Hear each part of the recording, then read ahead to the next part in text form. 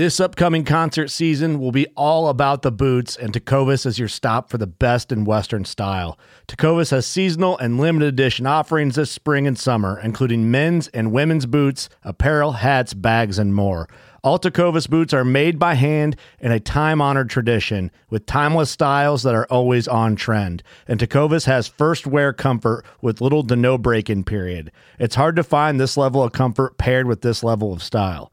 Stop by your local Tecovas store, have a complimentary drink or two, that's WCB style, and shop new styles. The smell of fresh leather and friendly staff are at your service. Many stores even have leather custom branding to make your boots truly personalized. And with regular live music and events, there's no in-store experience like it.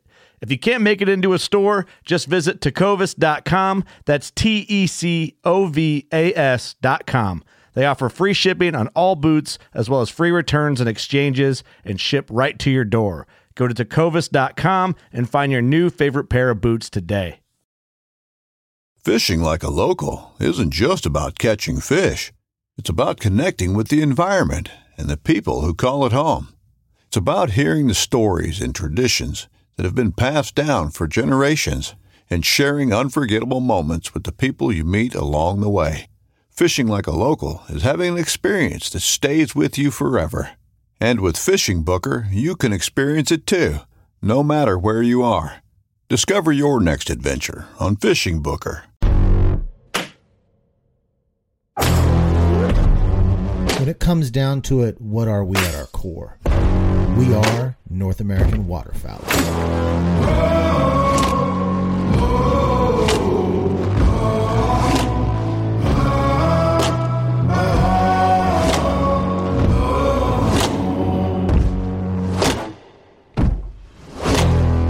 Hello and welcome to another episode of the North American Waterfowler Podcast. My name is Elliot. Thank you for joining me here today. I've got a very special guest. This podcast has been scheduled for about a month and a half. So I'm really excited to have on Nate Verdin from Falling Tide TV. We had him over on the Duck Gun podcast, and really interesting guy out of Louisiana. I had the pleasure of meeting him this summer. I went down, Jake and my stepson Elijah and myself went down to fish with Tyler and Kenny down there in Louisiana, and I was posting some pictures on Instagram, and Nate saw that, and we ended up contacting each other, and he came and had dinner with us. Got to hang out with him a little bit, got to talking, and we have scheduled a duck hunt for him to come up here, stay in my house, do a couple nights here in Kansas. And so we thought it would be really fun before he comes up on this trip, just to have him on here, talk about it, let you guys get to know him a little bit, talk about some of the differences between Kansas and Louisiana. So just a really interesting guy, really interesting guest. So I'm going to be having him on here in just a little bit. But before we have him on here, don't forget, if you are looking for anything waterfowl, before you make waterfowl purchase, fabrand.com. Go on there, take a look at what they've got. The 10% code is FDH10, whether it's the decoys, whether it's the blinds, the jackets, the rain gear. They've got a great line that's ever expanding. So go and check that out. fabrand.com, FDH10. And as always, if you're looking for a duck call, you want to look at Bobby Hayes's organization, Ducklander Calls. Really fantastic calls by a really pro waterfowl hunter. So check that out. The promo code for that is also 10% off. That's NAW23, and you can get 10% off. And finally, Onyx Hunt. I don't know how many times I can urge you guys, if that now that you're not using Onyx Hunt, you are missing out on so much productivity. I was on there just today, and actually I had 3 things up. I had Sentinel Hub Playground, I had Google Earth, and I had Onyx Hunt. And I had all 3 of those together over the same area, and I was using them for different things. Sentinel Hub gives me the freshest, fastest, real-time water data. Google Earth is the clearest satellite imagery that you've got, and then Onyx is where you can pin it, share it to your friends. Now, Onyx does have a recent water imagery that you can flick on, which is really great. but there's wonderful things about all three of these. I had them up side by side, and I was just going through this new area, trying to check water levels, pinning it on Onyx, sending pins to my friends. You have to get this app. I'm telling you, you've got to get it. So anyway, I am fresh off of this hunting trip, which the last two episodes, and I do apologize about the audio. At some point, I need to invest in some new traveling audio equipment, because when I do an on the road podcast, I've got this mic that's a fantastic mic. I love my mic, but when I put it in a different mode and set it on the table, it just doesn't sound as good. So I do apologize about those audio levels. I do want to reflect on this trip one more time a little bit. When you start planning a trip and you have the anticipation and you've got the planning phase and you're watching the weather and you just really hope that you're spending all this money on Airbnbs and travel, that you have a successful enough hunt to make it worth your while. And for me, if I'm shooting a couple birds a day, I'll be okay. Well, what I don't want is empty skies. I cannot tolerate empty skies waterfowl hunting. If I feel like I have a chance, ultimately when I duck hunt, I want to feel like I have a chance. But we've all been on that duck hunt where we're sitting there and you just feel like you have no chance. You're not seeing birds, they're not flying, and you just don't feel like you have a chance. And I can't tolerate that waterfowl hunting, honestly, as long as I feel like I have a chance. And this trip, everything came together perfectly. The weather lined up with the cold front that came in Wednesday, Thursday, just blasted snow, blasted cold through the Dakotas right before we went. And I can't imagine the weather hitting any better than it did. That's the thing about a traveling trip. Ideally, if you're going to travel, you want to have the location in mind, and then you want to watch the weather. And when the weather is right, you want to go. But that's typically not the way the world works for people that have jobs. And you just have to set a date and hope the weather works out. And man, did it ever work out. And that first day up there, we got to the parking lot. There was 35 boats before we put on, because we got there a little bit late. We didn't know the area that well. And I was thinking, man, I've made a lot of pins on OnX for this location. I've pinned a lot of spots. And with this many trailers and cars at the parking lot, I just assumed that we would see someone around every corner. But we just didn't. We got out there, shot down a little channel, went a little back cut, and we never saw people. We ran into one other group that was set up all weekend. It was unbelievable. It was unbelievable. That first time, we were clicking away. We weren't decoying them perfectly. It was a little frustrating because the way we set up, we wanted to be hidden, but we couldn't see the birds coming from the right. And the teal stuff kept coming up the channel. We wouldn't see them until we were in the decoys. But we were clicking away at a pretty good rate. Click, click, click, click, click. And that snow hit, and it just ruined it. That snow dumping ruined that hunt. Now, it was a fun, successful hunt, but I think without the snow coming, we probably would have ended up shooting our limit by the end of the day. And that snow just like, you're done. We got out of there, and man, if you watch, I already have that video out. If you watch, you can see us boating out of how much snow we had all over us. And it was a wet, thick snow, and the cameras were getting wet, and the snow was all over the decoys. It was rough. We got back. We had to dry everything out, wash all of our clothing out. We had to organize everything in the boat. It was a challenging hunt. And the next day I thought, wait, there's no snow. It's an awesome wind. This next day is going to probably be pretty dang good. And man, the sun came up and there was almost nothing flying. Almost nothing. And I started to get that feeling in my stomach like, man, this trip's going to be a freaking bust. Here we get the perfect weather. Everything seems like it should be right. And it's going to suck. And we were actually talking about like, hey, I'm hearing there's birds over here. We might have to make a 4-hour drive to get to it, but we may just have to get out of here. And then a couple flocks bombed right into this one hole. It was about 150 yards from us. The whole Matt and Phil wanted to hunt. And I had a different theory, and I didn't tell them what we were going to do, but I persuaded them. And it's like, man, we got to switch because we're not seeing anything But when we do see something that's bombing into that hole, we got over there, and man, if we didn't have one of the funnest hunts.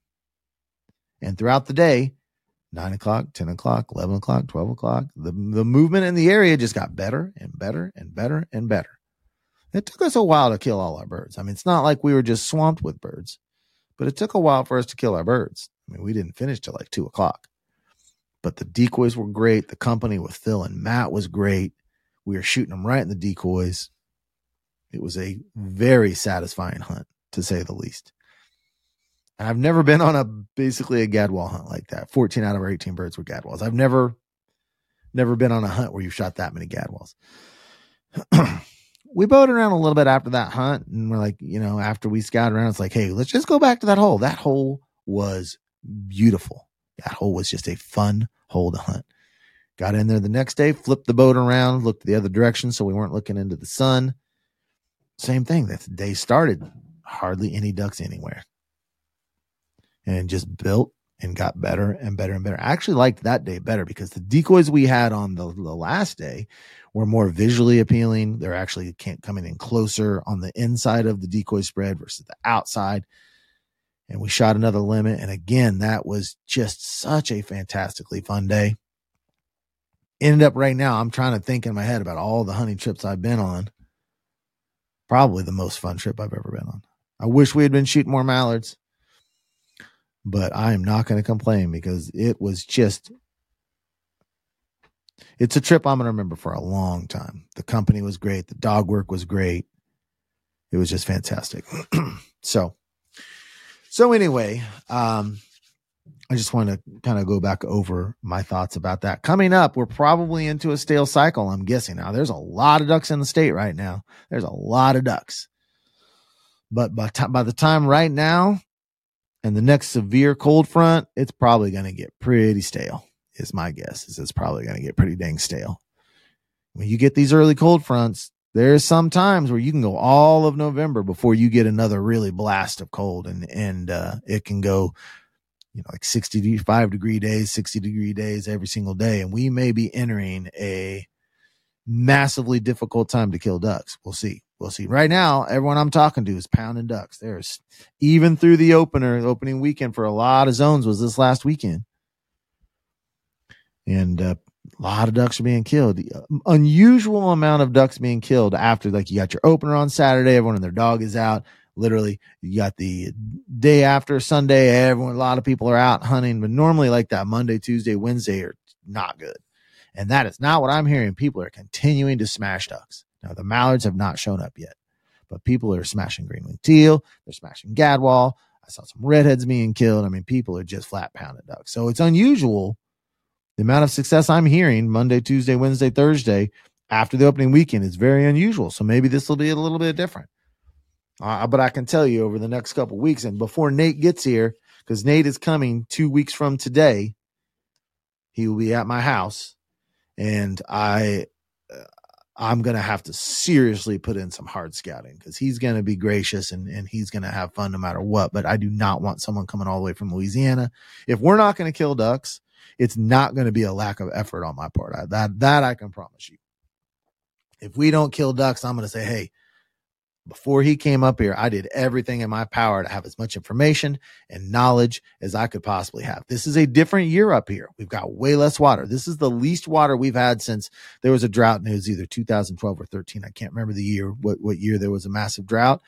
This is the worst we've been on water since then. And we shot a lot of ducks that year, but on drought years, you cannot just go status quo. There are some years that I can just pretty much do okay and shoot some ducks with no scouting, go to my spots, my traditional spots. I've got all this data on Freelance Hunt Stats showing me where I shoot ducks on what weather conditions, and I know where I can shoot them. But drought years that's not the case. And it is not the case right now.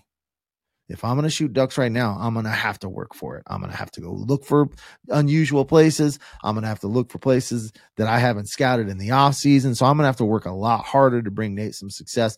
I've got this weekend. I've got next weekend. I've got Veterans Day off, and that's Saturday. And I can tell you, I've got some places in mind. I've got some ideas and strategies in mind that are a little unusual based on some weather conditions in the past couple weeks, some rain in the past couple weeks. And I think that I'm just hoping that I can get Nate on. If we go out and we're shooting, from six ducks to a limit, if we're in that zone and I've worked really hard to put us in that zone, I'm going to be okay with that. I know it's going to be great company because Nate's a really cool guy, really fun to hang out with. And so I'm going to go ahead and bring him on here and then let you guys get to know him. So here we go. Well, I am joined tonight by Nate Verdin, who I met one time. In a couple weeks, he's going to be coming up here and staying at the house, and hopefully I can get him on some birds. We'll see. We're close enough to it that I've been looking at the weather and all that. So it's getting pretty close. What's up, Nate? What's going on, Elliot? How are you? I'm doing pretty good. We are off to a fantastic start. I'm having a much better year this year than last year. How's the start to your season? I know I watched some of your teal hunting videos. I think you've just teal hunted so far. Yeah, that's the only thing that's been open yet. We don't open up officially for duck season until the 11th. So, yeah. But I mean, look, teal season was pretty solid. I would say overall. In the beginning of the season, it was a little bit weird. We didn't have the water that we usually have, especially in the western portion of the state. A lot of the farms out there were dry. Usually there's sheet water in there from rain. They had no rain this year, so kind of made teal season a little bit weird. You would have thought that would have pushed most of the birds to the southeastern part of the state where we have a lot of natural bodies of water. But it's just kind of weird. I would say it was just solid though. We had our days where it was really good. We had our days where it was slow. But I think overall I was pretty satisfied. Do you keep track of your number of hunts and all that stuff? I keep track of the bird count from the group, typically. Okay, so you don't keep track of your personal bird. I used to do that, and I gotten to the point where I'm, for the most part, keeping track of the groups because that's kind of what everybody else does. Everybody always goes with like the bigger number, it seems like. Right. Yeah. Everybody wants to be able to brag. Oh, I killed 1,400 birds this year. Whatever. Yeah. So exactly. And I always kind of laugh. I had a guy I saw, and he's a friend of mine. All right. Now he is. At the time, I didn't know him, but he made a Facebook post. Someone asked about, why duck hunting sucks in Louisiana. And he said something like, man, I've killed 4,000 gadwall in the last 3 years in the state of Louisiana. And I was like, hold on. I did the math and I was like, dude, do you mean to tell me that you killed like 11 and a half gray ducks every single hunt and you hunted 60 days of the year? And he was like, oh no, that's group numbers. I said, well, shoot, man. I said, if y'all are doing group numbers, I'm doing group numbers. And so my blue wing count was 71. I just pulled it up on my phone. Oh, wow. So, dang. So how many times did you go out? Probably, I don't know, 4 times, something like that, 4 or 5 times. Okay, I was still hooked into your personal count. I hadn't. No, not personal count. This was groups. Yeah. I need to set you up with the count on the app, and you can keep both personal and group. It's just easy. I will be using the app this year. I'm excited to do that. I'm a stats guy. I'm a sports fan, so I kind of like the idea of being able to keep stats and stuff. Yeah. Have I set you up with an account in the past? Yeah. You did recently. Oh, okay. I couldn't remember. This will be the first season I'll get to, use anything like that. So, yeah, I'm excited. Yeah. It makes it really easy to keep both and just charts them right there. So, how many hunts did you go on for teal season? I think 5. I think something like that. 4 or 5. Okay. Yeah. I know I missed a day for sure. Yeah. I only had weekends. Yeah. Talk to me about your teal season. Like, when does it open up? Is it 2 weekends? Is it 3 weekends? And where are you typically targeting? Is it public? Is it private? What type of places are you? I think I saw, how many teal videos did you put out? I think I put out 4. I want to say 4. I'm trying to think how many I saw. I know for a fact I saw at least 2. I'm surprised I didn't watch them all. Anyway, talk to me about your teal season a little bit. I love teal hunting. Yeah, I do too. It's just where you knock off the rust. I always love teal season, man, because it's, you've waited since January to be able to hunt ducks, and it's finally here, and you can feel a little bit of a cold front come through that time of year, and it really just sets the tone. Yeah. But yeah, our teal season starts usually the middle of September, and we get 3 weekends in 2 weeks to hunt. A lot of guys were complaining that teal season has been starting a little bit too early. over the last, few years based on the way the calendar fell. So what they did was they actually opened it on a Friday for us this year. Opened it on a Friday to where we can get, but it closed on a Saturday, which was weird, So we got all the way to the very end of September. And so you normally hunt your Saturdays, or it sounds like you hunted 4 times. So you hunted twice one of the weekends, but typically just Saturdays. I hunted 5. I think I hunted 5 times because, it might have been 4 because I missed the opener because I fell on a Friday. I had to go to work. I hunted the Saturday, Sunday, and then I hunted the next weekend, which was Saturday and Sunday. Yeah, so I hunted 5. I hunted 5 hunts. Okay. Yeah. And what kind of habitat are you guys normally hunting? Mostly marsh. I tried out the rice fields this year out in Southwest Louisiana. First time I ever did it. It was so different. When you're hunting the marsh, in Southeast Louisiana, there's always this sense of like they could always show up. They're always close because there's water everywhere. And with the tide moving, it's ever changing. There was one hunt where we didn't really shoot anything until like 9 o'clock in the morning, which is really uncharacteristic for teal hunting, especially. But with the water moving, the tide changing, what happens is the water rises or falls depending on, what the tide is that day. But in this case, it was rising. So it was allowing access to new feed. And when that happens, it gets the birds moving because they want to get that first crack at the new food. So you always know in the marsh that there's a chance it could turn on. Whereas in the rice fields, you're dependent upon birds that are already there or just flat out migration. Right. So it was a little bit weird. It was like you were either on them or you weren't in the rice fields. Now the rice hunt, that was your first weekend, right? Yes, that was. I saw that one for sure. There was a group. I think you had 4 or 5 guys on that one, if I remember right. Yeah. You would think that if you had the only water in the vicinity, you'd have the birds. The problem is when you have that little water, the birds just aren't in your area in general. Right. Right. There's just not enough. Once you shoot at them in the couple fields that have water, they're gone. Right. Yeah. And then you're talking about what type of marsh, like, what's the water depth? What's the vegetation like? Well, we typically, what are you looking for? What's your ideal marsh setting? So it depends on where you are.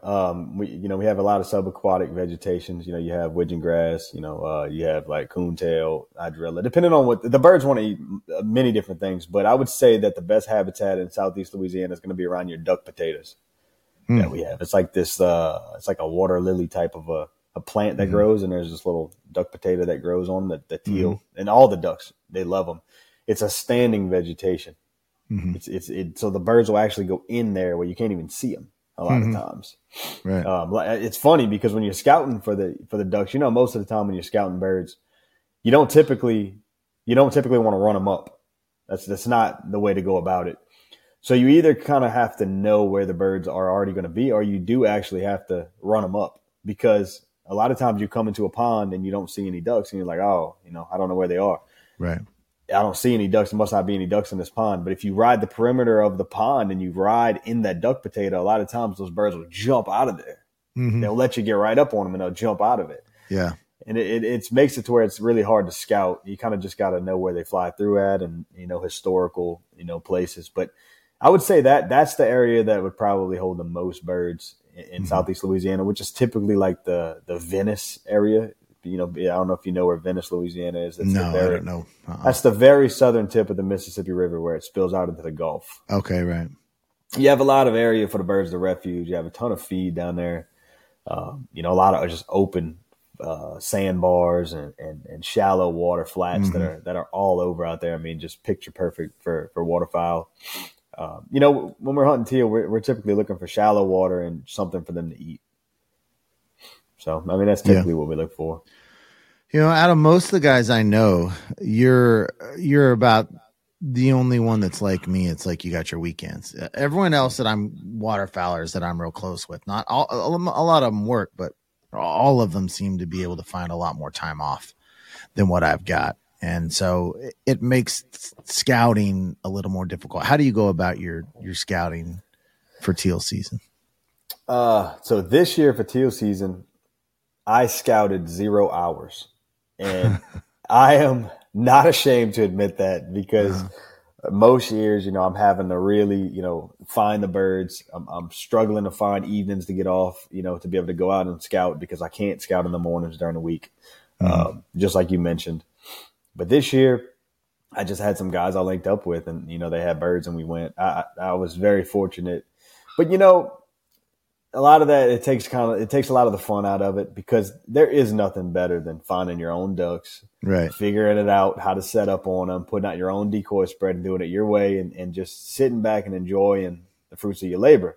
Yeah. So it took a little bit out of the fun out of it, but honestly, I really didn't have much of a choice. Work was so demanding for the month of September.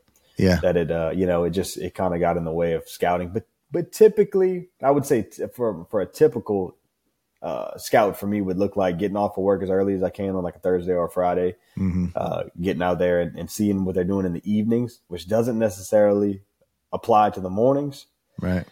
And look, to be honest, a lot of times we go in blind. A lot of times we go in blind and we just say, look, this is a generally a good area. Right. We've done good on cold front days. We kind of know that, if maybe the birds are stagnant, they get stale on us. We'll know kind of where to go for days like that. Yeah. And then another thing is surrounding yourself with a group of guys that are actually willing to help. I think that I've been very fortunate to be surrounded by, guys that do have days off during the week. I have a couple of guys work shift work that are willing to, get out there and do some scouting, and they won't go hunt the mother load until the weekend when everybody's off. A lot of times they'll just watch those birds throughout the week, and they'll say, look, I'm off this weekend. I found some birds. I'm going to keep an eye on them during the week, and we'll go get on them on the weekend when we have enough guys to make it worth it. Right. And then you always risk somebody else going to that spot, and that we've dealt with that before, but that's a risk you're willing to take, And I'm just, like I said, just fortunate to have guys that are willing to help. So the area that you're in now, go back to your background and like, where did you grow up compared to where you are now? Is this area that you've known all of your life, or have you had to move into it and learn it? Give me your background with your whole hunting background, but the area as well. So I grew up on the south shore of Lake Pontchartrain in southeast Louisiana. Was that close to where I met you? That's fairly close to where. Yeah, I was. You're about 40, 45 minutes north. You're about 45 minutes south of where I grew up. That's where you were when I met you. You were down in New Large, Louisiana. Yeah, right. And so I grew up. I grew up hunting the Barataria Basin area, which is southwest of New Orleans. Historically it was a major destination for all big ducks, mallards, gadwall, pintails, widgeon. I mean, it was just like the mecca of waterfowl hunting whenever I was a kid, and my dad was coming up like in the 80s and the 70s. It was like, that was where you wanted to be. It's right on the Mississippi River. It's a Mississippi flyway on the way down to Venice, so it's a little bit further up the river from Venice. It's freshwater marsh. It's a lot of feed, a ton of subaquatic vegetation, potholes, open water, lakes. I mean, it's everything that you could want as far as a marsh hunting standpoint. And things kind of changed up a little bit. We don't necessarily get the birds that we used to get down there anymore. Pretty much it's mostly divers over there now. Now I live on the north shore of Lake Pontchartrain. It's, whenever I'm 30 now. I was about 18 years old. I kind of learned the areas up there. It's pretty similar, I would say. It's a little bit shallow water, more brackish marsh. What we hunt up there, a lot more shallow water. Lake mud, these like sand flats, that we hunt, a little bit more shallow water. It's a little bit different, I would say, but it's still marsh hunting. The birds kind of act the same. We don't get near the amount of mallards that we used to get anymore. It's mostly gadwall, teal, spoonies. We get, some divers mixed in. But was that a gradual change, the loss of the mallards, or did that happen sharply? I would say, when it comes to anytime you're dealing with time, 100,000 years could be fast in the grand scheme of things. You know what I mean? Right. But I would say it happened fast because we're talking about I would say a 15-year period. Mm-hmm. It went from being where you wanted to be to if you were trying to be a mallard purist down here, you might not shoot a duck all year. Do you remember having a time where it finally, like, there was a conversation like, you know what, we're just not seeing as many mallards? Well, I heard it growing up. I heard it when I was a kid. So it had already been going on before you started hunting. Yeah, like I'm going hunting with my dad whenever I was a kid, and we're putting, we got 3 guys we're hunting with. We're putting 4 mallards on the tailgate of the truck, a couple of widgeon, a couple gadwall, and he's like, "Man, it ain't what it used to be." And I'm like, "Dad, this is awesome." And he's like, "Yes, son, but you didn't see it in the glory days, And he's got pictures of just mallards just lined up, and I guess it was, already starting to change, but you could still find some whenever I was a kid. But by the time I got out on my own, hunting with my friends and had my own boat and my own decoys, it was gone. Right. By that time. How many mallards did you shoot all last year? Do you know? I think we shot 1 wild mallard last year out of the group. Now, how do you tell the difference between wild and non-wild? Well, there's this one particular place that we hunt on the north shore of Lake Pontchartrain that there's some areas where they hold some local mallards, and you just know when you shoot them. They're mixed with farm ducks, and you can tell they don't have rings around their necks. They're bigger. Yeah, they just look a little bit different. You can just tell, like when you're holding a hen mallard and it's the size of a speckle-bellied goose. You're like, yeah, this is not natural. But hey, if it comes into the decoy spread, it's gonna get eaten. Right. Yeah. It probably tastes great. It does, man. Oh man. The one we killed last year, the first one, I mean, it had a layer of fat. Like, I know nobody at home can see this, but it's like, a centimeter thick, probably, of fat on that thing. And I left the skin on it, and I seared the breast, and I just seared it for like a minute on each side after I rendered the fat. Yeah. Oh, it was delicious. It was the most mild mallard you could ever imagine. Yeah. So how much does not shooting mallards matter to you? How much has that depreciated your enjoyment? It hasn't at all. I've just found new fixes, man. Yeah. So what's your favorite duck? Do you have a target species, or is it just, hey, we're going to shoot a mixed bag and that's how it is? I don't typically go out and say, look, we're going to target this, we're going to target that. I mean, usually when we're scouting, if we find a good number of birds, we'll identify the birds and we'll hunt accordingly. Mm-hmm. It doesn't really matter what it is to me. I mean, unless it's just a bunch of bluebills or something, and then we'll be like, it's just bluebills. We're probably not going to set up on that. But if it's bluebills mixed with canvasbacks, if it's some redheads in there and stuff, we may hunt. But I mean, I would say my favorite duck to hunt these days is probably canvasbacks, just because of the style in which we hunt them. I laugh and joke. It's kind of like a spectator sport the way we do it. Yeah, we go put a couple of layout blinds out in the lake, and we take turns.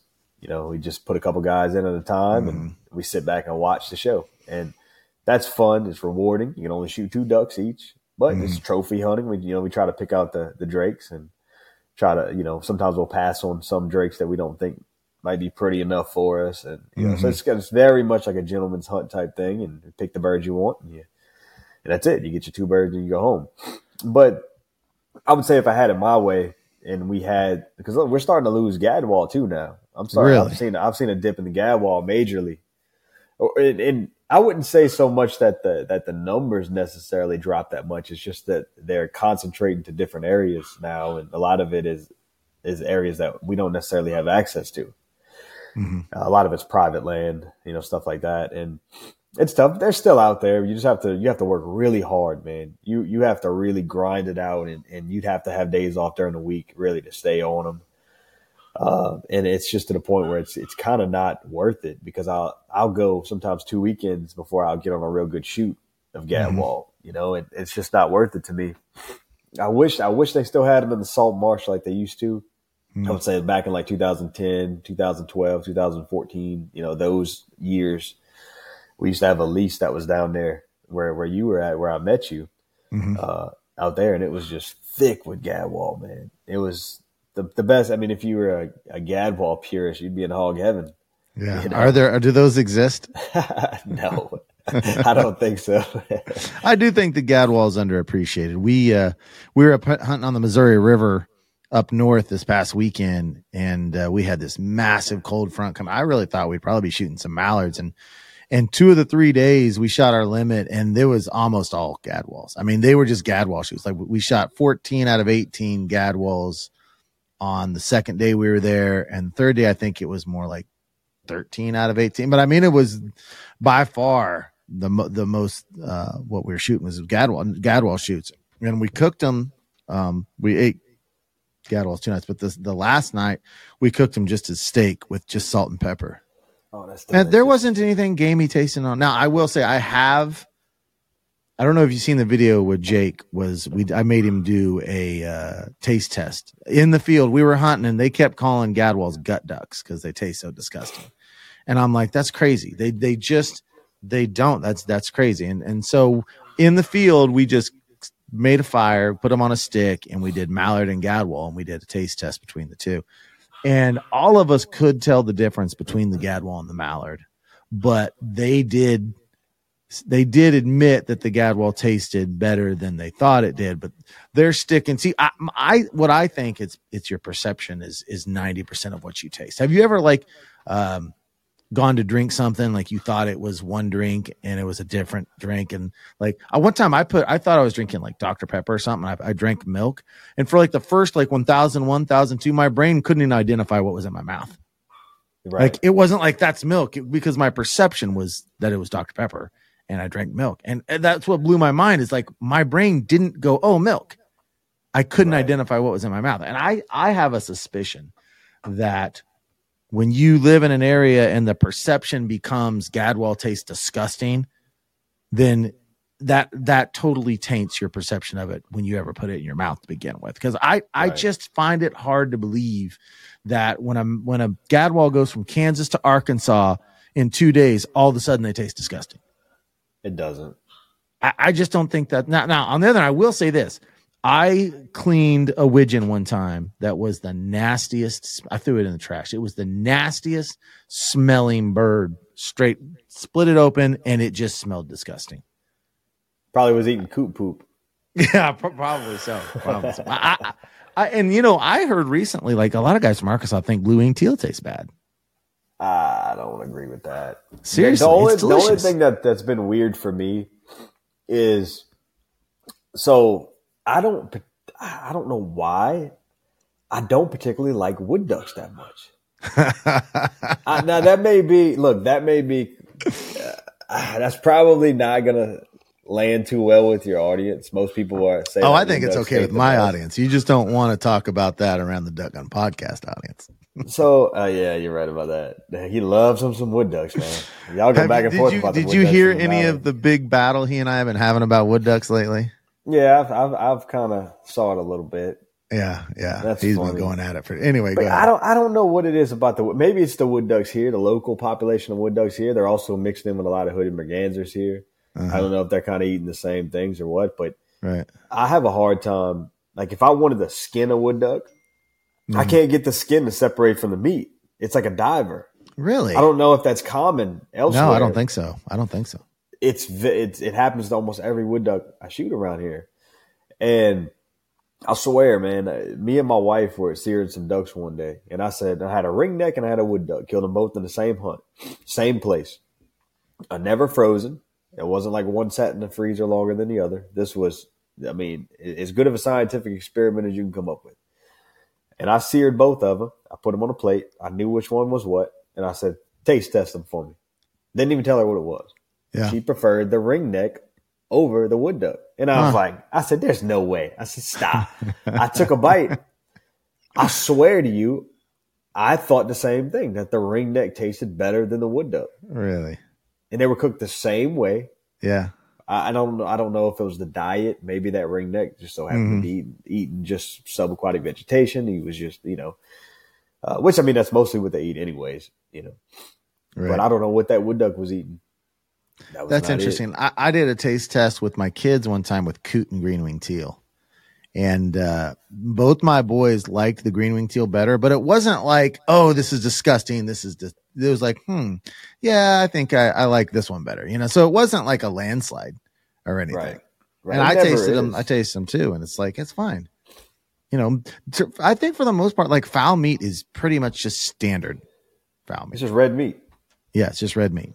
Yeah. That's how I feel about it. We eat a lot of it here, Me and my wife both. We eat a lot of it. We both love red meat. So, yeah. Well, my wife will cook it. She won't eat it, but she'll cook it. She doesn't like the smell. When you're handling the meat itself, it's got that duck smell to it. She doesn't like that duck smell. Although she'll cook it, and I think if you took away the smell from her, and in fact, when we went down and stayed at Cypress Crossing, where Joel Strickland was the chef at, he made duck, and he made it like a professional chef, and she ate that and loved it. So I think a lot of it is back to the perception thing. She's seeing this meat, and she's grown up with grocery store products. Her family never had wild meat, so that perception just kind of overwhelms you and affects how you think about it. 100%. Right. Yeah, but again, that Gadwall, we had just salt and pepper on a grill, zero gamey taste. Zero. So I think Gadwalls get a bad rap. I really do. I think they're a wonderful little duck. Now, I would much rather shoot mallard drakes. Absolutely. Yeah. I mean, I like shooting mallard drakes better than anything on the planet as far as waterfowl. To me, that's just the deal. Just is mallard drakes. But I will happily shoot Gadwall. Now, there are days in which I won't shoot Gadwall. If I think I can shoot a limit full of what I'm really seeking is like 5 mallard drakes and a pintailed drake. That's the ultimate, but you give me a chance. Delicious. Pintail's a good tasting duck.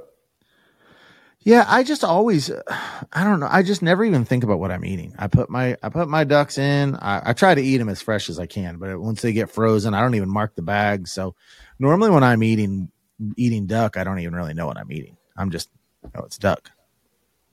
Yeah. You hunt divers at all up there? If they come through, we don't have huntable populations. If I could shoot, see, it's funny you said that about bluebill, because we don't get bluebill very often here, and we get ring. If we're gonna shoot a diver, chances are it's gonna be a ringneck. If it's not a ringneck, it's probably gonna be a redhead. After that, then you'll get some buffleheads. Later, you'll get goldeneye. But I might shoot one scop every 6 or 7 years. I just don't shoot them. So when I shoot one, it's very special to shoot.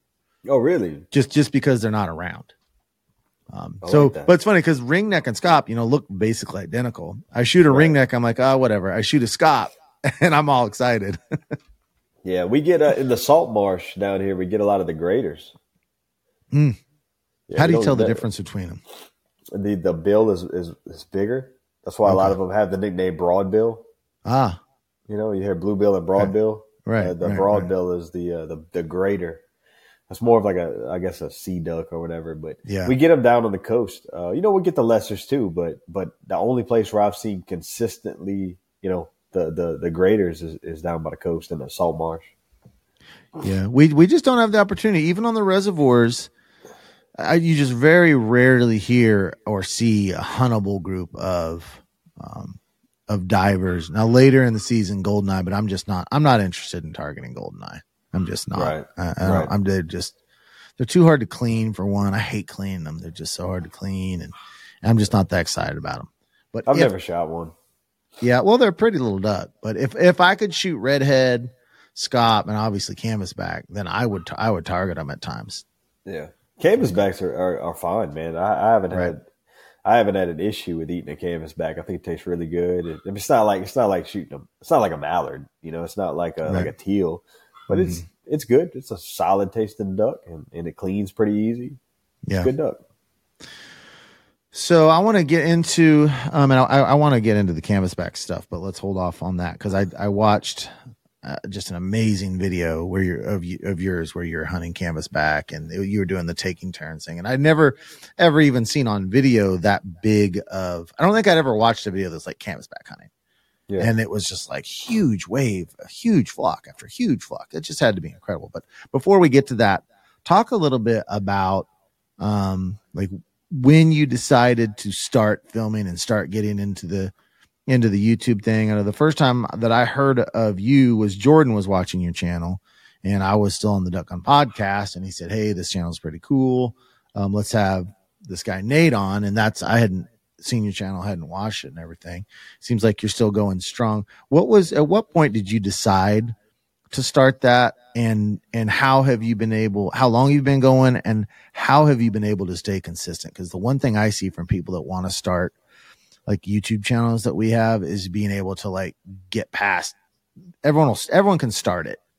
It's right. Like following through after the newness is gone and all the shinies off of it. Are you still going to be dedicated to do it? Yeah. Well, I guess I'll start from the beginning. I had a short stint with a hunting show that was on a sportsman channel. It was called Spartan Outdoors. Worked with them for a little while, did a couple of hunts on film, and I was not cut out for film at the time at all. I was nervous. They put the camera in my face. I didn't know what to say. It just was not for me. But at the same time, I grew up watching all of these hunting videos with my grandpa growing up, and I always said, man, I'd love to have my own hunting show. Mm-hmm. And so I guess that's kind of, the beginning of it for me, and just kind of got a little taste of the industry. And I'll be honest, I did not like the way that the normal hunting industry is run. There's some things about it I don't necessarily like. I don't want to be a billboard for a bunch of different companies and all of this sort of things. Not really my model.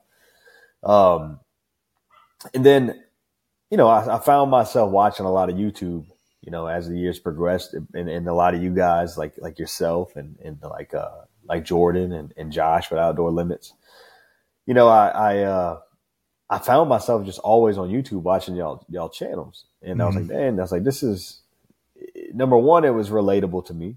Mm-hmm. It was something I felt like this is kind of the way that we hunt, and it wasn't like the barrel burner hunts where you have, thousands of geese coming in on you at one time that I really necessarily couldn't relate to. I don't hunt like that. I don't even have property to even begin to do something like that. I've always grinded it out on public land for the most part. That's what you guys are doing. And so, to be perfectly honest, I mean, you were part of the inspiration, from my channel being started. Because I said to myself, I was like, man, if I could just, bring my phone with me or a camera and a GoPro on my head, I was like, I could start my own channel and I could have my own hunting show and I could do it my way. And nobody could tell me what I can and can't say and do. And I said, I want to do it my own way. And I stopped. Now, what year was this? What year was this? I think this was 2019. It was right before COVID. Mm-hmm. I started my channel. I didn't know what I wanted to do. I just knew I wanted to film, like Louisiana lifestyle type stuff. Right. Whether that was going out, catching, fish or doing some catching some seafood in a roadside ditch or something, and just stuff I normally would do. Because this is the type of things we grew up doing down here in Southeast Louisiana. I didn't want to be the guy that made videos just to try to find good content. I wanted to video what I already do. Right. And so that was like the basis of my channel. I said, if I can keep doing this, then this thing can really last. Like your life doesn't change. You're just hitting record a bunch. That's all I say. I'm not making videos. I'm just hitting record a ton of times. And I had a TikTok account that I was growing, posting consistently on TikTok and people were liking the lifestyle stuff. And I said, well, I'm going to kind of incorporate that into the YouTube channel. Mm-hmm. I told my friends what I wanted to do and they were like, yeah, I'll help you out as much as I can. And they have, I've been blessed to have, good friends that help out as much as they can. And that's took a little bit of the burden off of me. It's not, I don't feel like, I'm getting in the way of anybody because these guys are bought into, and that helps because I think a lot of times what you mentioned, guys get out of it because they feel like telling their buddy, hey, hang on a second, let me grab the camera. They don't want to have to do that. And I get it. But when you have friends that want to help, that kind of stuff is easier. But also I'm the type of person where when I start something, I can't stop. Like when I go in 1,000%, I can't stop. And so I think part of that is just a personality trait that some people just don't have, quite frankly. And you have to have it. If you're going to do something, like a YouTube channel and you really want to grow it and you're serious about growing it, then guess what? You're going to have to make a lot of sacrifices. You're going to have to spend a lot of nights up late editing videos to get them out as quickly as possible. And look, you're going to have to miss out on a lot of stuff. Yeah. It's not easy. Believe me, it is not easy. Right. People don't realize it. I have people contact me and they're like, they want advice. And the only advice I give is start recording and don't stop.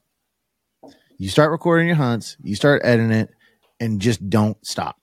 Just keep doing it. Just keep, and eventually, like with me, I can't imagine not filming when I hunt, because I get home and the first thing I want to do is I want to start looking at video, and I get to relive that whole thing. It's a whole other aspect of my hunting that has nothing to do with making video and other people watching it. I selfishly want to re-see it on different angles and relive it. And I can't wait to get home and watch that. I would never want to stop. I think I would do it.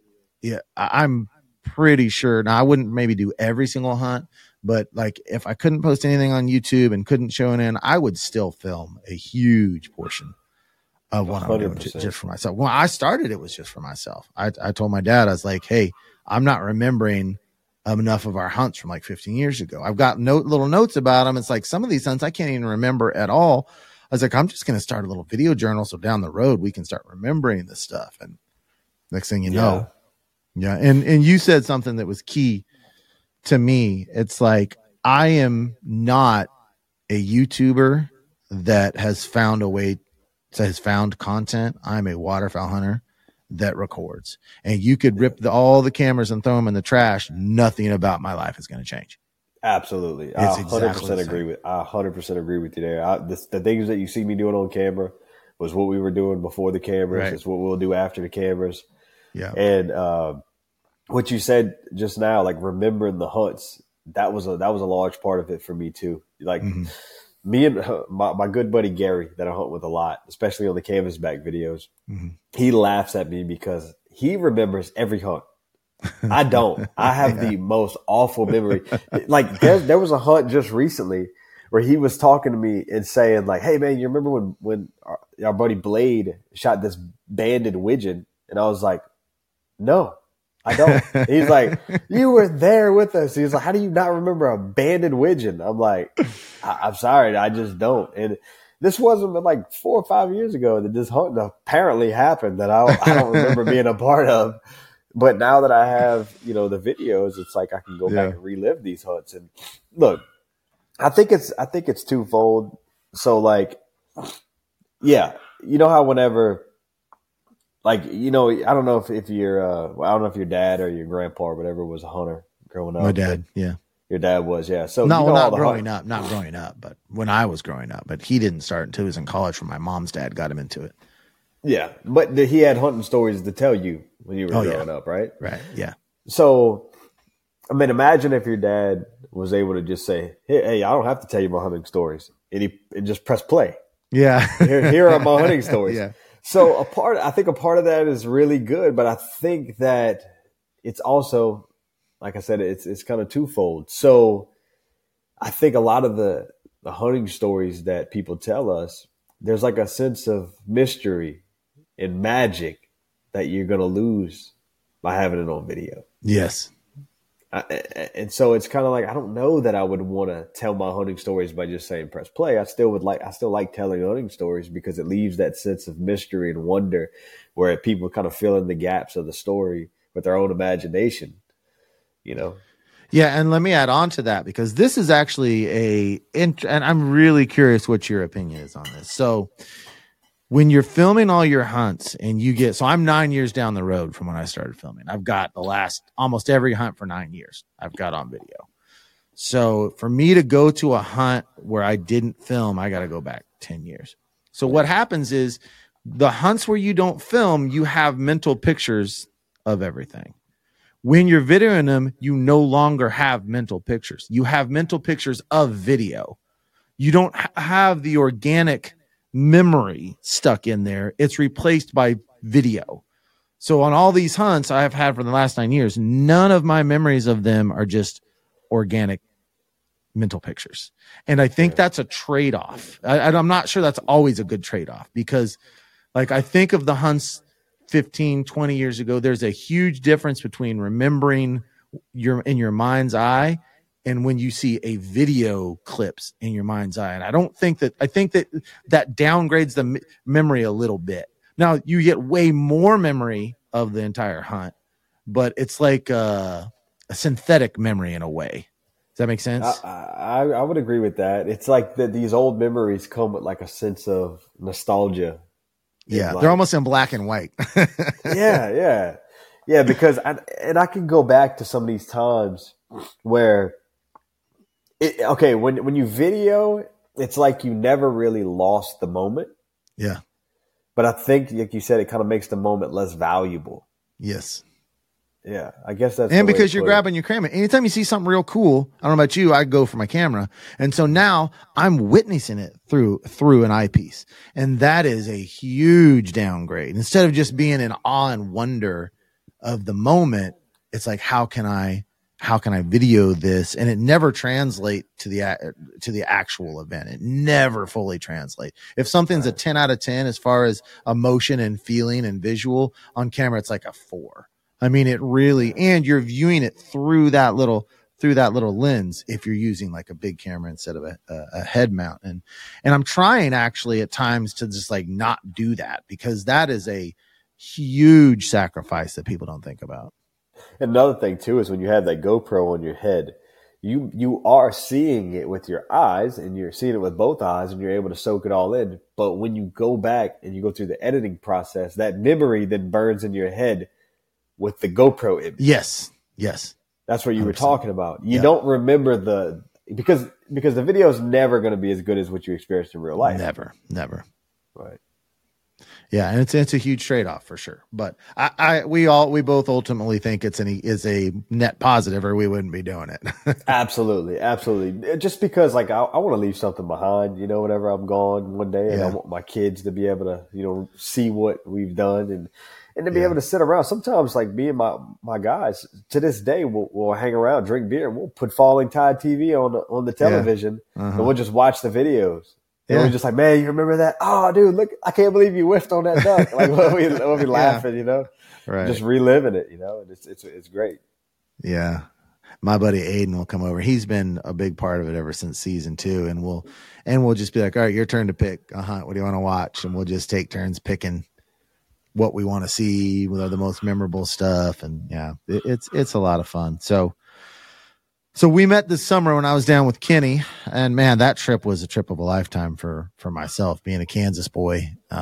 Your area, I try to put it to words and I can't. It's such a foreign culture and a foreign atmosphere and environment that I can't even put it to words. There's so many swamps and so many trees.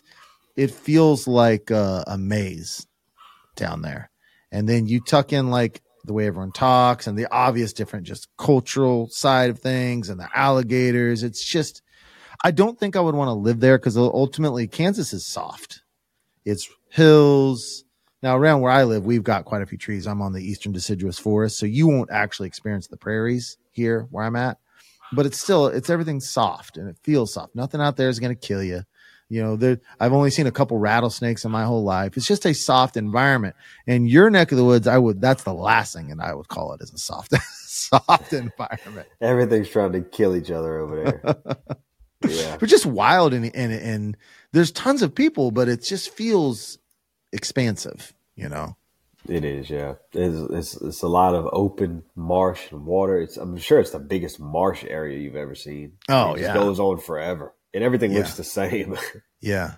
I loved it. I really loved it down there. I loved the people down there. And it was great that we got a chance to meet and you came down. And how was it? I wanted to know how did that feel when you got in that boat and you went out into the salt marsh and you just saw the flatness of it?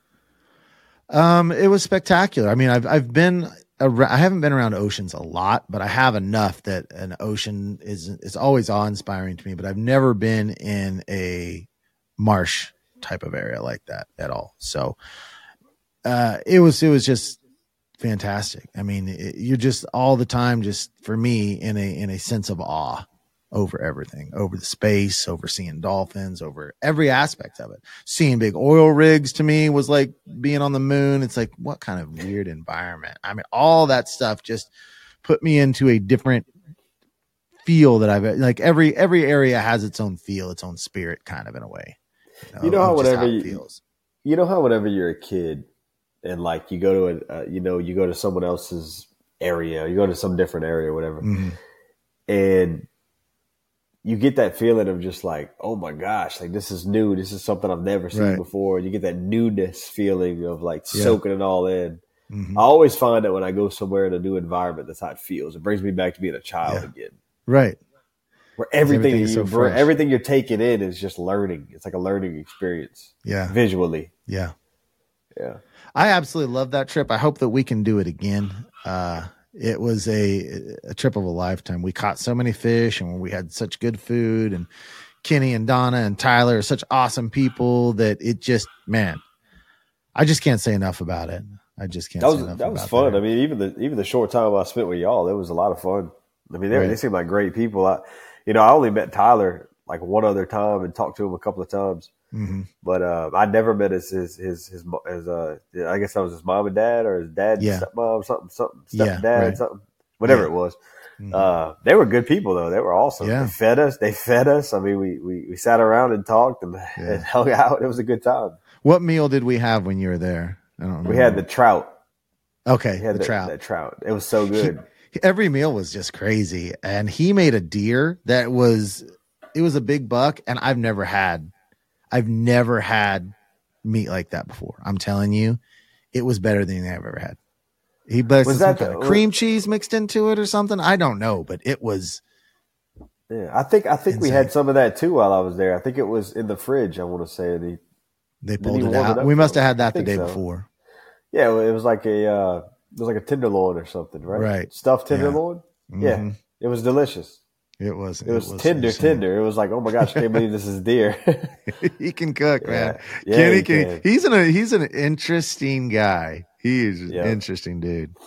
And Tyler, he might as well just been our personal guide. Like the first day of fishing, all he did was like, I felt like I was a 3-year-old out fishing. It's like he's running and doing everything. It's like, okay, I have fished before. I haven't fished down here. I have fished before. I can, tie a knot. But he was just being so just like a guide, just going out of his way. And it seems like maybe that now Kansas people are really kind and really nice. Don't get me wrong. And anyone that comes in this area just raves at how nice and kind everyone is. But it seems like in Louisiana, people have a natural kinship towards each other because of where they live. And people, generally speaking, seem to be extremely kind down there. Yeah, I would say for the most part, we have this sense of family. Like if you're here with us, you're part of the family. You know? And for one thing for sure is they're going to feed you. Yeah. See, we don't have that here. I try to put my finger on what the culture is here. It's like, now I live in the Kansas City metro area, so kind of exclude that. I grew up in central Kansas, it wasn't really in the farm community, but you get Kansas, it's farmers, it's just good old down to earth people. But I kind of struggle to put my finger on like, what is the culture? Where down in Louisiana, it's just obvious. It's just obvious that it's cold. I've been to Kansas a couple of times. I would say it's very blue collar. Right, for sure. Very much. You can tell they got some, hard working men, and it just seems like that it's the kind of thing where like, if you're the neighboring farmer, I'm looking out for you, you're looking out for me, right? Type of a thing. But it was where we were at was El Dorado. Okay, that's where I was at, which was just open, just central, vast farmland. I mean, that's not too far from where I grew up. Yeah. Or no, El Dorado, that's southern. Okay, that's around Wichita. Yeah. Right. That's kind of on the skirts of the Flint Hills. That's a beautiful area. Yeah, I went there twice. Beautiful place. Yes, some great hunts. Some great hunts out there. You were duck hunting there? Duck hunting, goose hunting. Yeah. Okay, fields or the lake down there? Fields, rivers, and cattle pond. Okay. Yeah. So I'm not sure how this hunt is going to play out when you're up. So from the time we're recording this, we've got about 2 weeks exactly until you will be What time will you be getting up here on that? You're coming Thursday evening, and you're making the trip all in one day. Early. I'm probably going to leave at like 2 a.m. and just drive. And as soon as I can get up there, I'll get up there. And it's you and a friend, right? It's just me. Just you? I thought you were bringing. If you want me to bring a friend, I might be able to find one. But no. I thought that you said you were. No, just come yourself. Yeah, I'll probably just come up here myself. Not too many people are going to be off in the middle of the week like that. So, Well, yeah, so in my particular area, we're really hurting on water.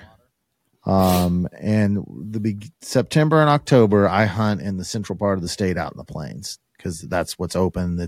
That's where the best teal hunting is. And then as season opens up around my home location, it's more. There's a lot more trees.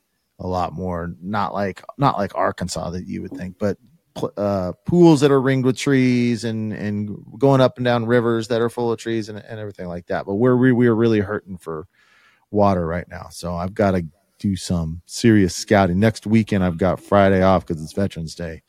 And there's some areas that have gotten some really significant rain that I don't normally hunt. I'm going to have to do a bunch of scouting because I want to do my best to make sure we at least shoot enough birds that we feel like it was fun. Because I don't need to shoot tons of birds, but what I don't want is sitting there and being like, oh, we saw 3 ducks today. Those types of hunts, I don't have much patience for. I just don't. I want to shoot something. So I'm going to work pretty hard. If it takes the pressure off, dude, I don't care what I don't care. I'm just coming up there to hang out and hope we have a good hunt. If we don't, it's okay. I'm not going to be upset. Well, I certainly want to have some good hunts, so I'm going to work my hardest to see if I can put us on some birds. And if that means at some point, doing a 2.5 hour drive in the morning to get someplace, and that's what we'll have to do. But I'm fine with whatever. Now me saying that I don't care if we don't shoot any ducks, and also understand that nothing is off the table. I will do whatever it takes. Yeah. Well, we're loaded up with birds right now. I'll tell you that. We're not mallards. But we are loaded up with birds right now. We've had a good push this week with this front. It was 32 degrees at my house this morning. Wow. Now, how often does it get that cold? It gets 32 a few times a year. About, I don't know, 5 or 6 times a year probably. It's October. Yeah, this is rare for us to get something that cold this early, Right. But, in December and January, we'll get a few days that get down into freezing temps. Last year, I hunted one day, it was 21 degrees. Mm-hmm. Everything was frozen. Yeah. That's rare. We don't get that. That's what it was for us this past weekend. So we hit, that front, we could go up to the Missouri River up there probably 50 more years and not have the weather hit that perfect for us. So we were going up there a little earlier than what's perfect timing. And I was a little worried about it. And that front hit like Thursday. And we got there Friday and hunted Saturday, Sunday, Monday. And, man, I was hoping for more mallards, like I said. But, there was plenty of ducks. And that weather just hit absolutely perfect and just spread ducks all down through Nebraska, Kansas. Because there's more ducks in Kansas now than there normally is at this time. And you can have really good hunts at this time in Kansas, don't get me wrong. But that front was just – we got 3 inches of snow up there when we were hunting on Saturday, and the tons of snow down in Nebraska. And it's not even Halloween when that happened. So it was really unusual. But unfortunately, when those things do happen, normally you'll go through like 3 weeks of stale because that weather pops back up and then you need another monster. So we will probably be caught in that. I'm looking at the weather. It's going to be, I think, like high 30s, low 50s, which I love that range. So I think we can find some, but we'll just have to work for it for a little bit. Early in the season for us, the fronts matter a lot more. Mm-hmm. Like this time of year, the fronts really bring the birds. As the season goes on, I find that south winds do better for us. But it's so weird. That's true for us starting like after once you start getting freezes. So mid-late December, once everything locks up, from that point on, now we want freeze and then south wind thaw. When you get that south wind thaw, that's probably when you'll see the most birds in Kansas. It's not really thaw. It's not really thought for us. What it is we have an issue with nocturnal ducks that they sit on the Gulf of Mexico during the day, and then at night they come inland to feed. Yeah. Well, if the wind picks up coming out of the south, the birds can't sit on the Gulf of Mexico. It's too rough.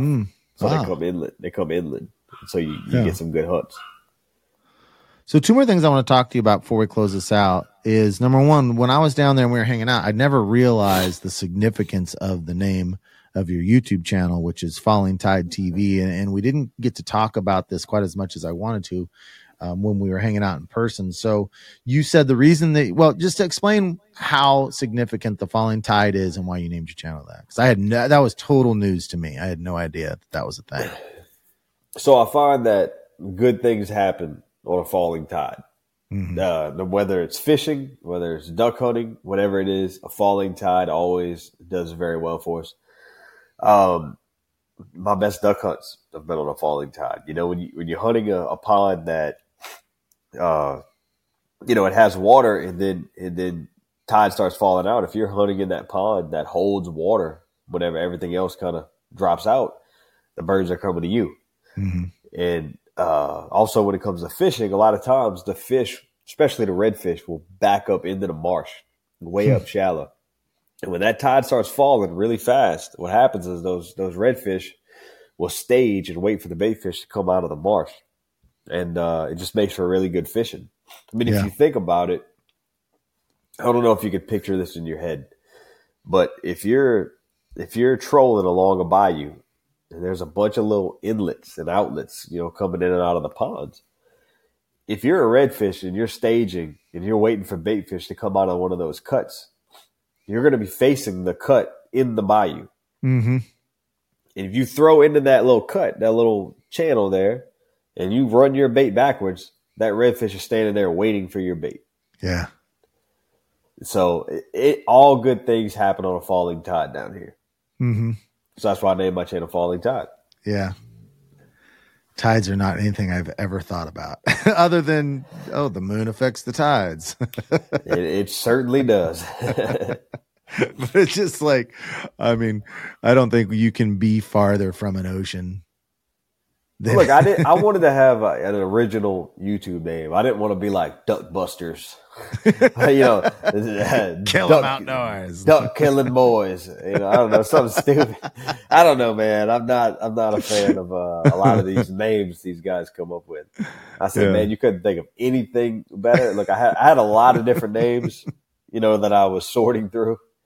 And when I got to Falling Tide TV, I said, I think this is the one. And I sent a list of like 5 different channel names that just potential names that I was going to go with. I sent it out to a couple of my friends, and the vast majority of them said Falling Tide TV. So I was like, I think we're all on the same page here.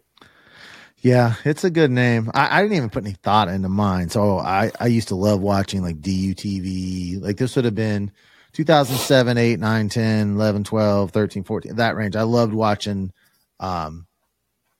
duck hunting shows. And a lot of them were, even at that time, even I think The Grind was going at that time, were like guided hunts. And even like DU would do guided hunts. And I don't care to watch guided hunts. In fact, like a guided hunt in a crop field, you will get me to watch that 0 times. I'm not going to watch guides putting you on birds in a man-made ag field. I'm not going to watch it. Every now and then, do you even know who Wade Bourne was? No. Wade Bourne was a host for DUTV for quite a while, and I just loved. He was just something about the way he talked about hunting, and I just loved him. I thought he was great. And when he started as the host, like 2-3 times a year, they would go on a public land hunt, and he would always say, "We're out on a freelance duck hunt." And I had never heard that term before. And whenever they did it, I would watch those shows like over and over again. And I would like, that's what we do. That's what we do. That's what I want to see. It's a freelance duck hunt. And so when I started the channel, I was like, hey, that makes sense. Freelance duck hunting. Like we're out there just doing it. But it all came from Wade Bourne and DUTV. That's awesome. Yeah. I know. Yeah. One thing you might notice about my logo is that it is a mallard. Which is, I love that. I like that logo. Which is, it's funny. You would think I wouldn't have a mallard as my logo, being that we hardly shoot any, but it really is just a reminder of what the state is supposed to be and what it used to be. Right. And I dream of the days where my logo makes sense for hunting South Louisiana. I still hold on to the hope that one day we'll start getting them again. Yeah. I will say this year is different. Something is going on this year. I'm not quite sure what it is, but for the first time in the marshes over here by my house, first time I've ever seen this, speckled-belly geese. Tons of them over here in the marshes. Also, a lot of the people who have crops up the flyway from me are saying that the birds are flying over their crops. They're continuing south instead of stopping. I've also heard it through the grapevine that a lot of the farmers up the flyway, especially like Mississippi, they're tilling their crops. They're not leaving the stubble. Mm-hmm. Right. I don't know if it's something to do with the drought or what, or maybe they lost their crops. So maybe they're just going ahead and tilling it. Mm-hmm. They're not leaving the stubble, and the birds aren't stopping. They're continuing south. So we've also seen early pushes like we've never seen before. October, we've had pushes. All the way back in September, we've seen pintail numbers like we've never seen. Nice. So something's a little bit different this year. The deck has definitely been shuffled, and so who knows? I don't know what to expect this year, but I'm thinking it's probably going to be a good year. Yeah, I hope so. It'll be interesting to see what happens. And I mean, farming is getting a lot more efficient. And I mean, I can't imagine in, I don't know how many years, at some point, once they harvest, there's not going to be any leftover corn or whatever laying around. They're going to get every single kernel. And I wonder what's going to happen when these old ag fields, there's just not food in it. Because they're just going to get more and more efficient. So we will see. I like to think that the birds will find something to eat, in the area. Yeah. I don't necessarily think they're going to just all come south because they can't, find anything to eat up there. I just think that they're going to be very concentrated to different areas. Yeah. And I don't know that we'll see a huge difference, but I want to see some difference from the last few years. So even like last year had some really cold snaps, and that didn't positively affect it for you guys as far as the mallards go? It did. We saw a few. Yeah. I will say that Southwest Louisiana got more mallards than they have in the last 10 years last year. Right. Because we've been in a warm cycle as far as winters go for quite a while. I mean, it's been all of 8-9 years that, you hear about, people aren't ice fishing up north, and that's not global warming. That's just cyclical. It's just how it is, how it's been. Yeah. I think in the last 8-9 years, we maybe had 2 colder winters, and the rest have just been warm. One of the biggest problems for South Louisiana is we don't have the rice production we used to have. Mm-hmm. Southwest Louisiana, even South Central, and even some in Southeast Louisiana had rice. It's back 30 years ago, 40 years ago, there was a ton of rice here, but we just don't have the rice production anymore. And so we don't have the crops to keep them. Southwest Louisiana has some rice, and the people who had it, they saw the mallards. And when the cold came, the mallards showed. And it's like a reminder of what used to be. Mm-hmm. But it was just funny that we didn't get them in Southeast Louisiana. We didn't see much of a jump here in Southeast Louisiana. We saw a few more mallards, but not a lot more. We did see a really good push of gadwall, widgeon, pintails, that sort of thing in front of that hard cold front that we had. We had one that brought us down to the lower 20s, and we saw a good push in front of that. Like I remember that Thursday, like the real hard cold front was coming that Friday and Saturday, but that Thursday when the winds were actually still blowing out of the south, we saw a huge push of birds. And I know a lot of people that saw more ducks than they've seen in the last 10 years in front of that hard cold front. But quickly after that front pushed through, the birds either kept pushing south, which I don't see how they could push any further south, or they just went stale. I don't know what happened, but the birds were nowhere to be found. What time of year was that? Was that January? That was I think it was January. Yeah. See, I would assume they would just go back north because in January in Kansas, it's a constant north-south. They ride the ice line. So, but the ice line was down here. The ice line was all the way down. But I would just assume as soon as the south wind there, it was still blowing out of the north, and I couldn't. And they were just gone. I mean, unless they went all the way down, like all the way down into the Gulf, and we're just sitting out there.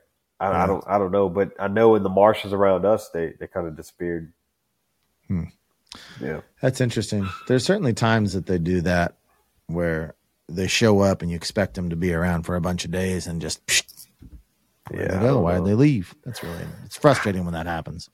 I don't know where they went. I know Southwest Louisiana was just absolutely murdering them. So maybe that's where they went. Maybe they went west. Yeah.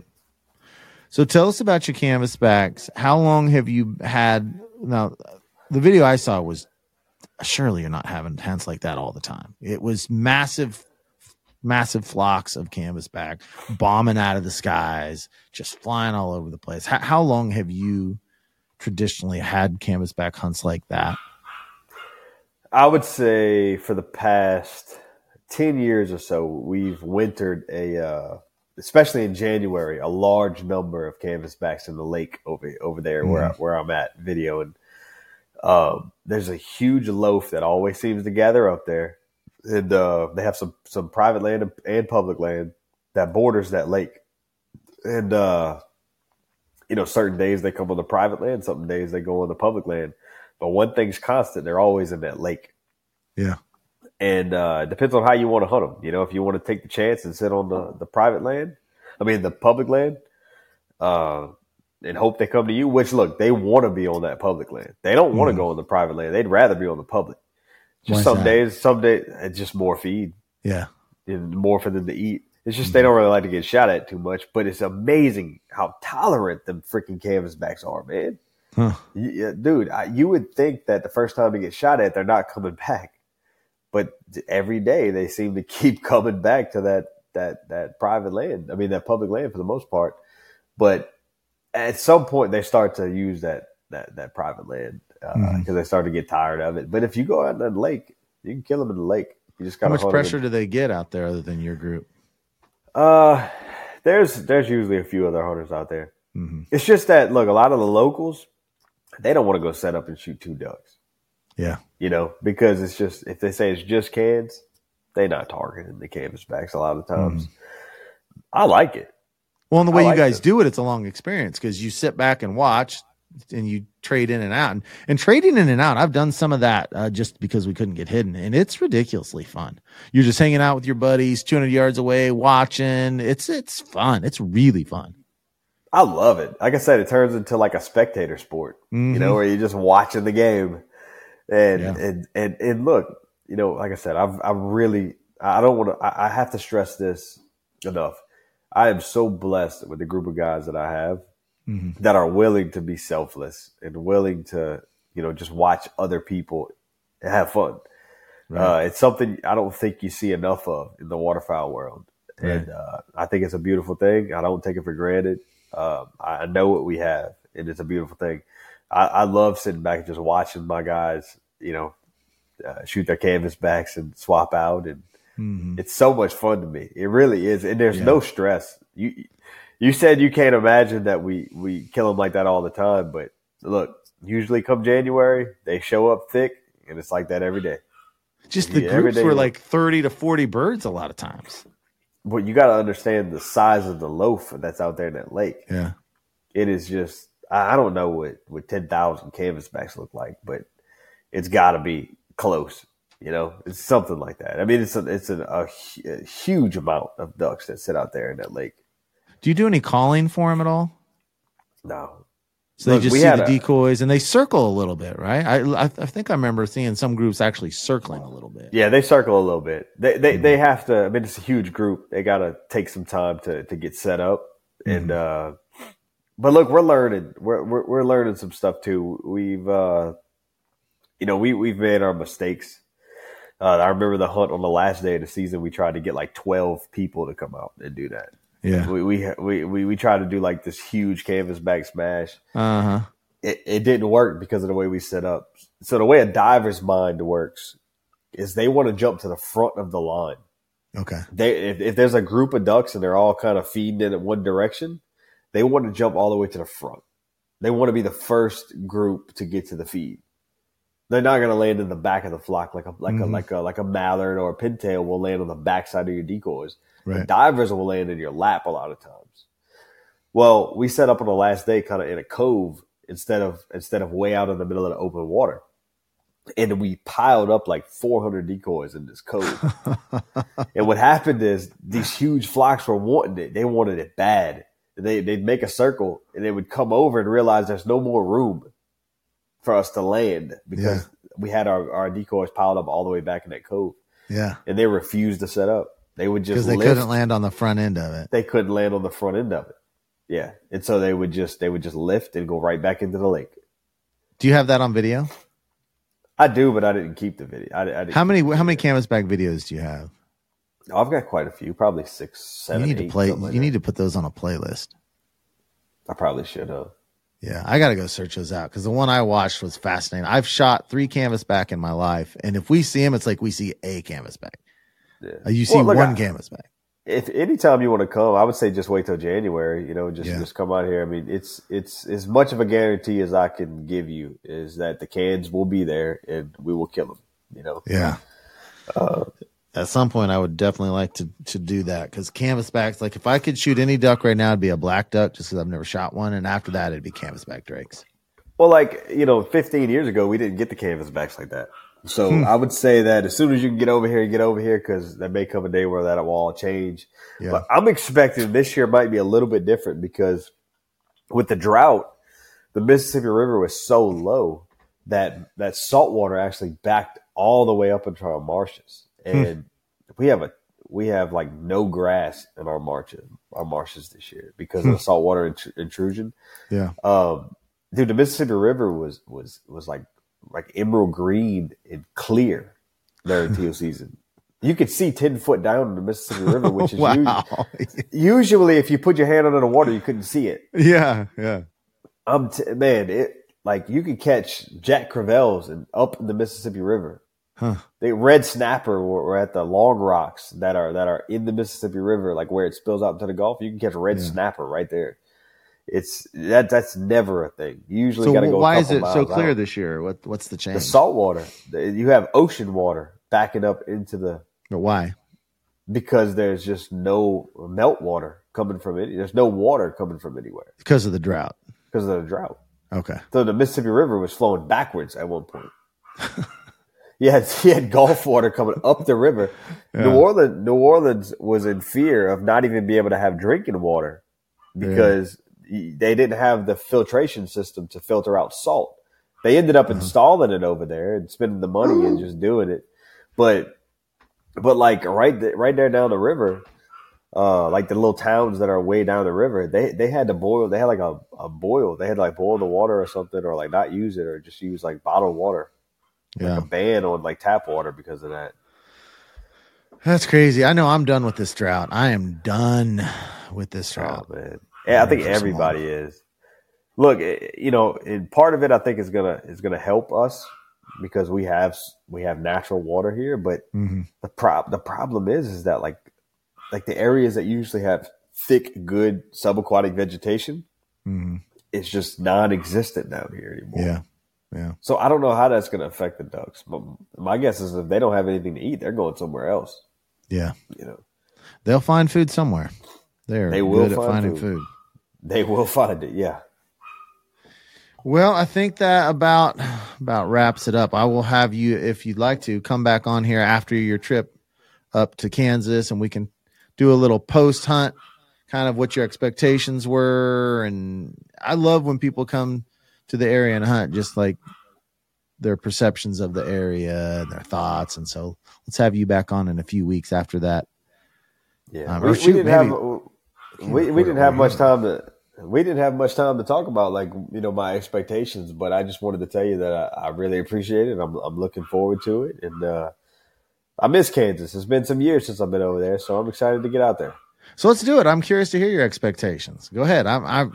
if you want to tell me that, I'd love to hear what your expectations. Well, the funny thing is I don't really know that I have much expectations other than the idea of seeing new terrain and right.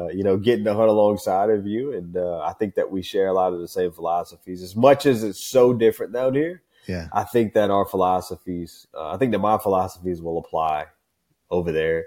I consider myself to be a very much like a chill hunter, I guess is what you'd call it. I don't get all, bent out of shape over a whole lot. I enjoy waterfowl hunting to the core. And I'm not, you're not going to see me get extremely excited about this, or I'm not going to get down about that. I'm kind of an even keeled kind of a guy. I don't really get frustrated out there too much. I don't know, man. I really think that I've watched a lot of your videos. I don't think you've watched a lot of mine, but I have over the years watched a lot of your videos. And like I said, I think that we share a lot of the same philosophies, and I think that I think it'll be fun. Well, great. Well, I appreciate you watching the videos, and just hanging out with you down there at Louisiana. I can tell we're going to have a good time. And you were going to cook up here, weren't you? You said you were going to make some gumbo. Yeah. Yeah. I wanted to talk about that. Yeah. So I need to know, do any of the stores around you sell rotisserie chickens? Yeah. Mm-hmm. Okay, good. So we need to get one of those. We'll get some. I'll bring a couple of ingredients up with me because I'm not sure if they're going to have it, up there. But we're going to make a good gumbo. Anytime I make a gumbo with duck in it, I still make a chicken and sausage gumbo. Yeah.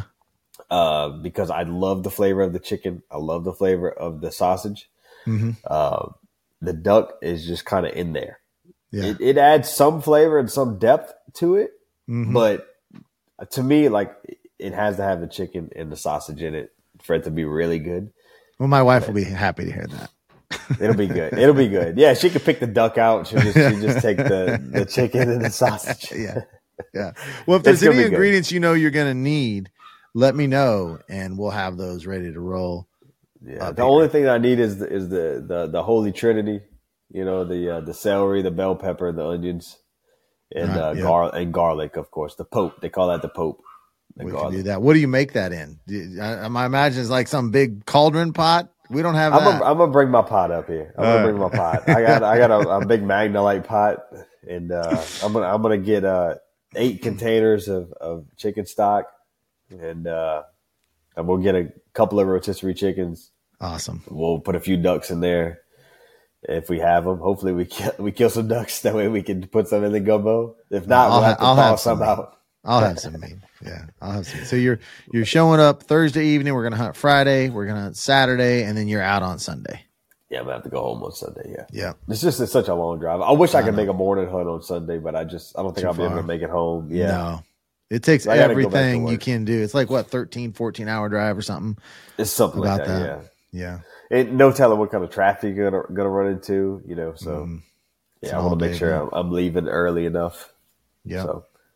Well, I'm looking forward to it. I can't wait to have you up here and hunt together, and I'm really, really, really looking forward to it. So thank you for being on here with me tonight, guys. If you want, make sure to get on YouTube, Falling Tide TV.